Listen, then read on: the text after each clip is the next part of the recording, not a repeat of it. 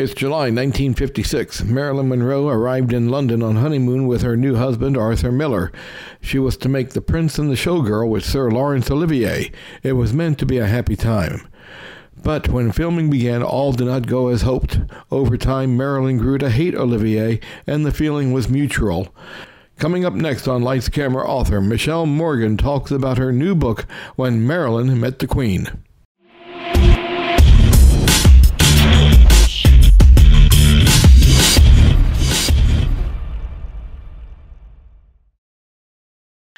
So, Michelle Morgan, your new book is called When Marilyn Met the Queen. And this is the story. It's not just about the meeting of the Queen. It's about Marilyn's time in London, isn't it? Yeah.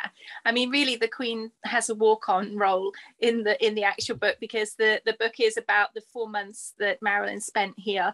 And there's a little bit about before and there's a little bit after, but mainly it's about the actual 4 months that she was here and the making of The Prince and the Showgirl and how she got on with Laurence Olivier and all that stuff. So it covers quite a lot of information. Exactly, and I didn't realize until recently, Marilyn and the Queen are the same age.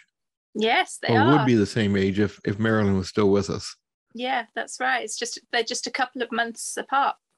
Yes. Now, like you said, it's the story of the making of The Prince and the Showgirl, and it actually starts even before Marilyn leaves for London, because she had announced her engagement to Arthur Miller, which was a shock to everybody, and then they got a quickie marriage, and then flew over to London.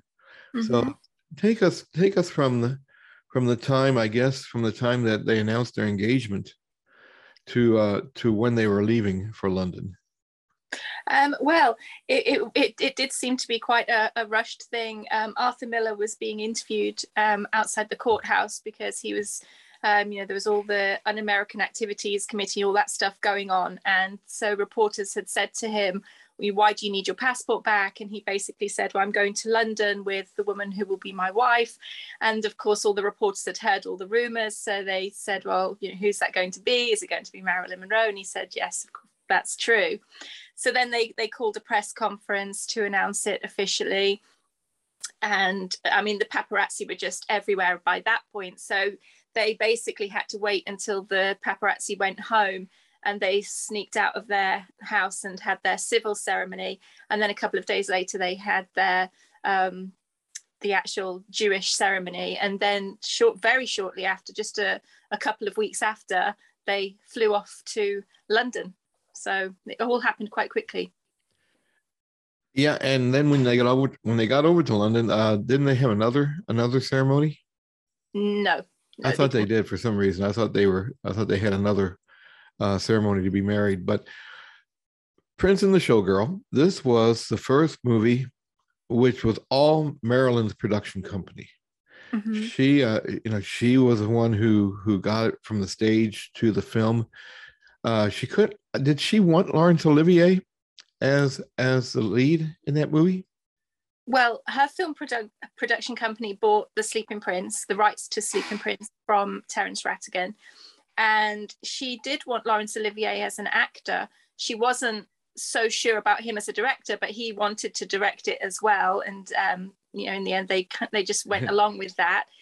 His production company was also involved with it. I mean, him and Terence Rattigan rewrote the script to become The Prince and the Showgirl. And he was very much the boss on set to such a point that many of the people that I spoke to said that at the time they didn't even realize that it was Marilyn Monroe Productions, because Laurence Olivier was the boss, and his production company was involved as well, and they didn't think that Marilyn had anything other to do than act. And they were quite surprised later on when it was released and it said Marilyn Monroe Productions. They didn't really know much about it. Quite a few people told me that. Yeah, and you mentioned how Laurence Olivier was the boss. And I got the feeling also that Marilyn thought she may have been the boss also, because they kind of bumped heads pretty regularly. Well, they did, yes. I mean, the problem started when it was going to be rehearsals, and Marilyn wasn't a huge fan of rehearsals anyway, and she went into them. And the thing was that many of the people that were involved in the production had also been involved either with the Sleeping Prince play or with other films and plays that Laurence Olivier had done. So they all knew each other. They were all kind of a family. And he introduced Marilyn in what she considered to be a patronizing way, talking about how her method of acting was going to be very different to their style of acting, and that it would take a little while for everybody to settle down. And she just thought that that was a bit patronizing. And so from that moment on, she was kind of questioning, you know, where this was going. And after that, everything that happened on the set, you know, if he said something that she didn't like, then they definitely bumped heads. And he became frustrated too because of her timekeeping. And, you know, there was many times when she was late. Very, very rarely was she ever on time. I mean, I don't think that there was ever a time when, you know, she walked on the set when she was supposed to and stayed there for the entire day and everyone was great. I mean, even when she was on time, sometimes, you know, she would be walking off at some point and refusing to come back, and it was just all a bit of a shambles. You know, if you're standing waiting around in your costumes and wondering when you're going to get home in the evening, or when you're even going to start work in the morning, it can be very frustrating. So it's frustrating for everybody, but particularly it seems for Laurence Olivier. Yeah, and excuse me, he was he also was he keeping a I was reading on the Internet Movie Database. Was he keeping a book about how many takes Marilyn Monroe would have to take for a certain scene? Well, there was certainly a lot of notes taken in that production. I had access to the Laurence Olivier files, and there was one particular document which was really invaluable to me, but I can't believe that they actually did it. It was a document about how many times Marilyn was late, what time she came on the set, how many times she walked off, all those things. It counted up all of the minutes. It would be like, Marilyn late by 43 minutes. It was always, to the precise minute. And time held up on set, 23 minutes. It was just amazing that there was somebody actually there noting down to the precise minute how late Marilyn was and when she was holding things up on set. So there was a lot of notes being taken about her. And so I'm not surprised that she was frustrated on the set, because, it's not nice to think that people are watching you and writing down on their clipboards, notes about you. That's not nice. Especially since it was her production company, they were not going to fire her. I mean, she was in charge of the production. So, I mean, that kind of seemed like a fruitless gesture there. But let's be honest, though, Marilyn had several issues going on during the filming of that movie, or during her time in London. I mean, she was on medication. Her weight kept fluctuating. She suffered a miscarriage while she was over in London. That's questionable. Is that questionable? Yes. She had gynecological issues for sure. I've seen the doctor's invoice. Not one invoice that I've seen said that she had a miscarriage. And also when she went back to America, she saw a doctor, I think it was a year or two later, and his records have come to light since then, and it notes various things that went on in London, and then it notes a miscarriage in 1957. It doesn't note a miscarriage in 1956. So my feeling is that she was suffering from endometriosis, which she had suffered from for her entire adult life, and she was definitely seen to by gynecologists in London, and they came to Parkside House where she was living to examine her. But there's no evidence, there's no concrete evidence that she was actually pregnant while she was making the film.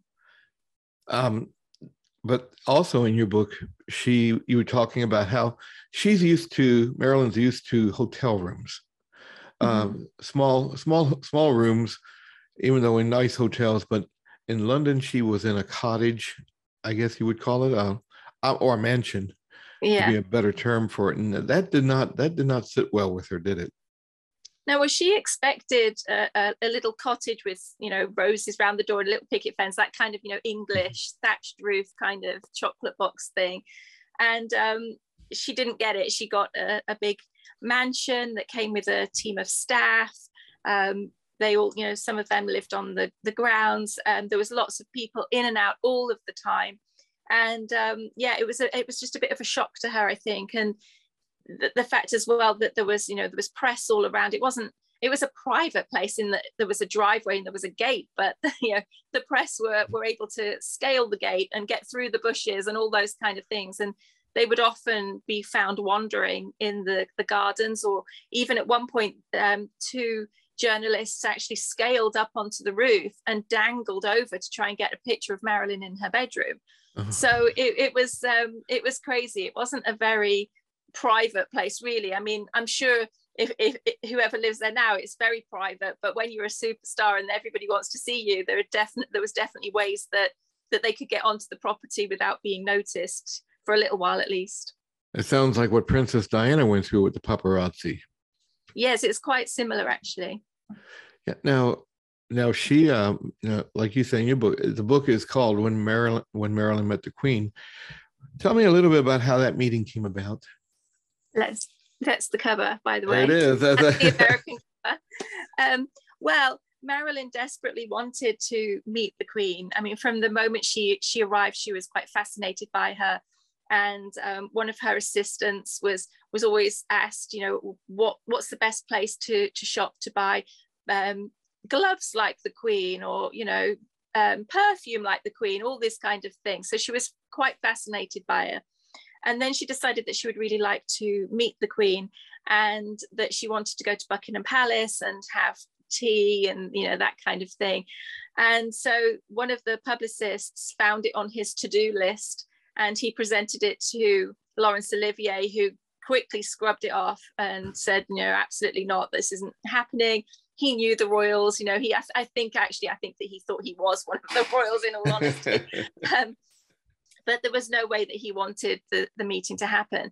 However, there was going to be a Royal Command performance in October, and the people around the Queen who were organising this, they thought that Marilyn was an ideal choice of celebrity to meet the Queen, and that's how it happened. So it was one cold autumn night in October in London, in the Empire Theatre in Leicester Square, and Marilyn was there. A host of other celebrities were there too, and the Queen came, and she everyone lined up. She came up the line and met Marilyn, and they talked about being neighbours, because the Queen lived in Windsor and Marilyn lived in Englefield Green, which is right next to it.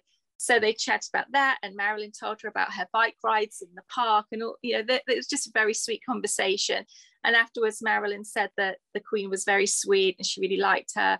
And when she was going home, she actually said that the two highlights of the trip were meeting the Queen and going to see Arthur Miller's play. So that was the nicer things about being in London for Marilyn. She didn't mention the highlight of the trip being the making of the film. She just liked meeting meeting the Queen and the Arthur Miller play. Now, you said you talked to a lot of people involved in the movie. I didn't realize, I mean, this movie was made, quick math here, 56, that was 66 years ago. Yes. Were there a lot of people still surviving from that film? Well, this is the thing. This book was the first book that I ever wanted to write. When I was 22 years old, 30 years ago, it was the first book I ever wanted to write, because I was a Marilyn fan. I was a British Marilyn fan. Marilyn came to Britain, so therefore I wanted to find out more about it. It didn't happen at the time. Nobody wanted to publish it at the time. But over the years, I just kept on doing my research and kept on interviewing people. So a lot of the people in the book were interviewed back in 1992, and then again in 1995, and then a little bit later, and then now 2020, I think was the last, or 2021 was the last people that I interviewed. And so obviously many of the people that I interviewed have gone, very sadly. But when I was researching in 2020, there were some people still left, including Jerry Giroux, who was the publicist. And unfortunately, he's since passed away, but he told me some really good stories for the book. I spoke to him for a long time. He was a real character. So that's been the greatest thing about this book, that if I'd started it in 2020, I wouldn't have had all these people that I had interviewed. It was just because I started it actually in 1992 that I did have all these different interviews that I'd already done with people who very sadly now gone, but now their memories are alive, and their memories can inform people for years to come, which is a lovely thing. Is there a story that surprised you about when you were doing your research? There were so many stories, but I think particularly the fact that the way that Britain reacted to Marilyn being here, like just everything was like Marilyn crazy. They had like Marilyn lookalike competitions, Marilyn dance competitions. Everyone wanted Marilyn to come and open their supermarket or their nightclub or their garden party or whatever it was. Everybody wanted something to do with Marilyn. And I uncovered so many stories of Marilyn being mentioned, like in the House of Commons, being mentioned by councillors. Like there was one councillor who wanted Marilyn to advertise British beef. It was just like, it was a really strange thing. But I imagined like all these people sort of in a meeting and him standing up and going, "Excuse me, I've got an idea." It's just like really funny things like that. And then there was a story about two girls who were fighting in the street, and they were taken to court because one of them said that the other one dressed like Marilyn or walked like Marilyn or something, and they got into a fight, and it was just like the craziest thing. But that's what I really liked about this. I mean, obviously I loved researching all the Marilyn stuff. I loved finding out how she affected everybody else, from the people who met her in Englefield Green, where she lived, to the people who never ever met her but dreamed about meeting her. And it was just, it was a complete honor to write this book, and I just absolutely loved every single little minute of it. How did you get into? I know this is your third Marilyn book that you've talked about on this show. How did you get interested in Marilyn Monroe? Well, it was back in 1985, and I was a huge Madonna fan, and of course she did the Material Girl video where she wore Diamonds Are a Girl's Best Friend dress, and it was all sort of Marilyn related. And so Marilyn was on my radar. I knew Marilyn obviously because everybody knows Marilyn, but she sort of became on my radar at that point. And then I saw a Marilyn film, River of No Return. I watched that film and thought it was quite good. And then we went on holiday. I was 15, and it was me and my mum and dad and my brother, and we went on holiday. And I saw a postcard of her, and it was a postcard of her blowing a kiss to the camera and with a gold dress on. And I said to my dad, "I think I'm going to buy a Marilyn book to read on the beach because I think that she's quite interesting." So I bought a Marilyn book to read on the beach, and in fact, it's right here. This is the very book that I bought, and it still actually has my homemade bookmark in it, which says Marilyn on it. Oh, wow. So I bought this book and took it to the beach, and as soon as I started reading it, that was it. I was completely hooked. I couldn't believe that that such a woman ever existed. She was just such an inspiration to me. And I remember going into a shop. This was when we were still on holiday, and there was a huge postcard collection about Marilyn, lots of different pictures. And I bought every single postcard and picture. And I remember my mum saying to me, just be careful that you're not spending all your holiday money on, on a whim. And little did she know, and little did I know that, what was going to happen after that. Because it was just immediate. As soon as I started reading that book, it was just immediate love. I can't describe it. There was recent documentary here in the States on the network HBO, which talked about which was Marilyn based. But what I learned from that was that, and I'm learning from your book also, is that she was very active in controlling her own image. Mm-hmm. And I did not realize how much she worked to maintain that. And it sounds like in the book, she was doing that also, at the movie The Prince and the Showgirl, because she wanted to look a certain way and she wanted the film to look a certain way. So she was involved in all aspects, wasn't she? Yes, she was. And I mean, that caused a bit of a problem as well, because one of the publicists showed her a picture that they had released from the set of Laurence Olivier directing her, and they released it to the press. And he showed her the picture in the press, and she was like, who told you that you could put this picture out? Because she didn't like it. And he was like, oh, I thought you already knew, and sort of backed off. And he was instructed after that to not show her any pictures before they went out, which I think is very wrong. She should have had an active part in it. But after that, she used to get her people to go through any publicity pictures that she saw on the set and approve or disapprove. The ones that she didn't like, they would score out. And so she wanted to be seen in a certain way, and who can blame her? I mean, she was very insecure at times. There was times when she was on the set and she thought that she had a little tummy, which is crazy to me because she's just perfect when I look at her. But she would get the cameraman to shout out a code word for her so that she remembered to suck her tummy in and things like that. So she was quite insecure about how she looked, which is astounding to me because she always looks wonderful as far as I can see. I mean, what's your next book going to be about? I don't know. I mean, I'm just about to start working on another novel. I've got a few books coming out for, I'm not allowed to really speak about them, but little mini projects that are coming out in the next year or two. And I mean, I never say never to writing about Marilyn. And I've been really lucky that so many publishers have asked me to write about Marilyn over the years. And so if a good project comes my way that's Marilyn related, then I would absolutely say yes. But I've got no plans of my own to write any Marilyn books at this point, but never say never, because she's my happy place and I love writing about her. It's a complete joy. Well, I tell you, Michelle, it's been fun talking to you again. The book is called When Marilyn Met the Queen, and it's about, there it is. And this is the UK cover as well. So we've got two different ones. This is the American. Okay. You have an American and UK version. Wow, that's pretty cool. Yeah. Cool. So why was the difference in covers, or is that normal?